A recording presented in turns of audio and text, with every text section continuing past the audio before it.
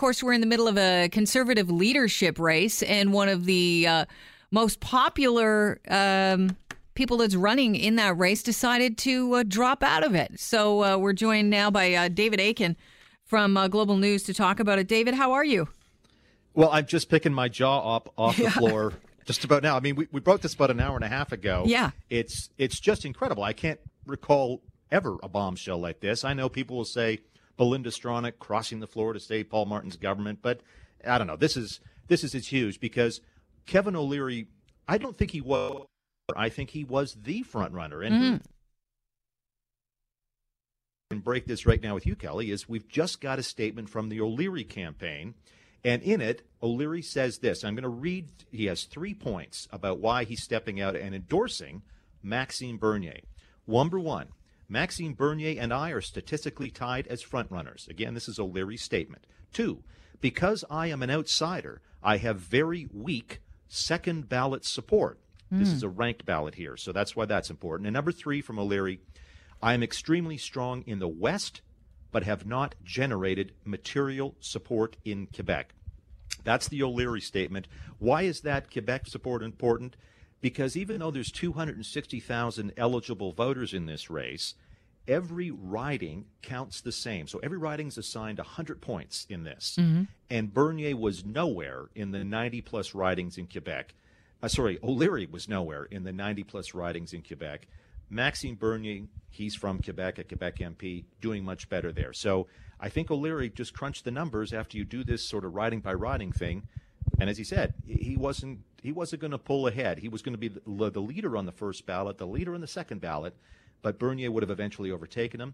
And here's something else he says in the statement. He pretty much agrees with everything Bernier's been campaigning on. So just an absolute jaw-dropper. Press conference right near you guys, just down the street at the St. Lawrence Center, the Bloom Appel Theatre at the Royal York at 4:30 this afternoon. We're going to take that live in the John Oakley Show as well, so we'll hear it here on AM 640. David Akin's joining us on the show. He's chief political correspondent for Global News and couldn't think of anyone better to talk about this bombshell news that Kevin O'Leary dropped out of the Conservative leadership race today and is going to endorse Maxime Bernier. Let's talk about that.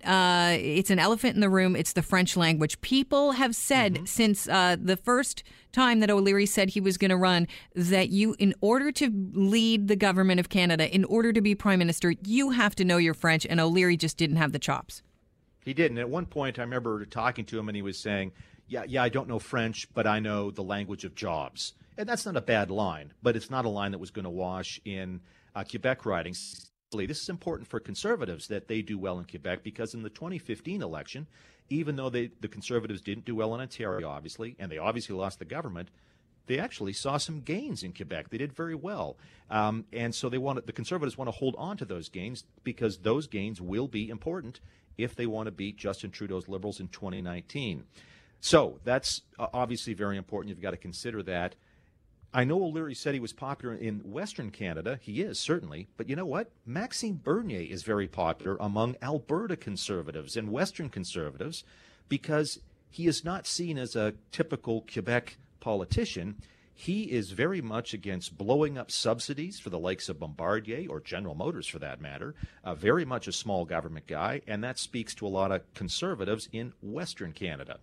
Ironically, it's not the most popular position in Quebec. And in fact, the most popular federal politician in Quebec right now is a guy named Gérard Deltel. He's an MP here in Ottawa, and he's endorsed Erin O'Toole from just up the way in Oshawa. So there is still going to be a battle for Quebec there, but O'Leary was nowhere in that battle. Bernier definitely is. So you gave us 3 reasons on a press release that O'Leary released on why he's stepping down. One of them is Maxime Bernier and I are statistically tied as front runners.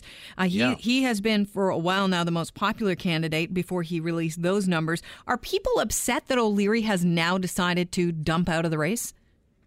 I can't answer that, because literally it's just a couple hours old. I'm looking at my social feeds. I'm sending up messages to Conservatives, and the first reaction is everybody's just completely gobsmacked. We will find out how upset people are, because I know there were a lot of Conservatives who were signing up to vote for O'Leary for the same reason that Trump won, which is to blow up the establishment. It was going to be O'Leary or bust. Now, the flip side of that is I think some support, I don't know how much, was going to Bernier, who was seen as the anybody but O'Leary candidate. So now that O'Leary is out of the race, maybe some of those anybody but O'Leary voters who were going to support Bernier, maybe now they sit down and go, maybe I like Aaron O'Toole or Andrew Scheer or Lisa Raitt. Remember, there's 12 other candidates still to choose from here. Bernier definitely is going to get a big boost from this, but this could really shake things up. And in a ranked ballot system, it may make it even more unpredictable. Does this seem like it could have been a massive publicity stunt from the start? There's always that. My buddy here, Mike Couture, one of our parliamentary correspondents at Global News, he had the best line so far on this whole thing is, the shark is out of the tank. The shark jumped out of the tank, not over the tank. And maybe it is, because O'Leary was certainly raising his profile in Canada for his television shows and so on. And to be honest, O'Leary did a lot of television hits in the United States on CNN, et cetera, talking about American politics. So maybe it has raised his profile. That could be it. He's going to be at this press conference at 4:30 this afternoon, and I'll bet my bottom dollar that's one of the questions he gets asked. He has kind of lived up to his words, because he said, if I can't beat Trudeau, then I am not going to, I would hope that I would be fired as a leader of the Conservative Party. So if he's looking at the numbers and he's thinking, if I can't beat Bernier, well, then I'm never going to beat Trudeau. I might as well get out of the race right now and wash my hands of this.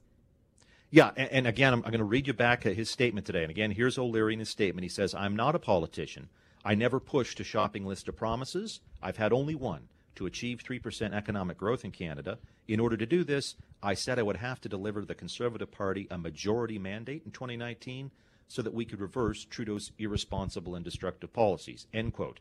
So O'Leary has come to the conclusion that even if he might have won this Conservative leadership race, which he is concluding he would not have, he was going to have a very tough time winning a majority mandate in 2019. And so he's ready to help Bernier do just that. And he's vowing in this statement to do whatever he can do to help Maxime Bernier, A, win the leadership, and then B, defeat Trudeau in 2019. Well, this is a good first step towards that, stepping down. Yeah, you would think. Yeah. I really appreciate you joining us today, David. Thank you so much.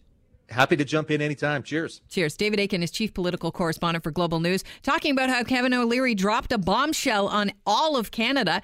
And anyone following this Tory leadership race, he's out. He's throwing his support behind Maxime Bernier.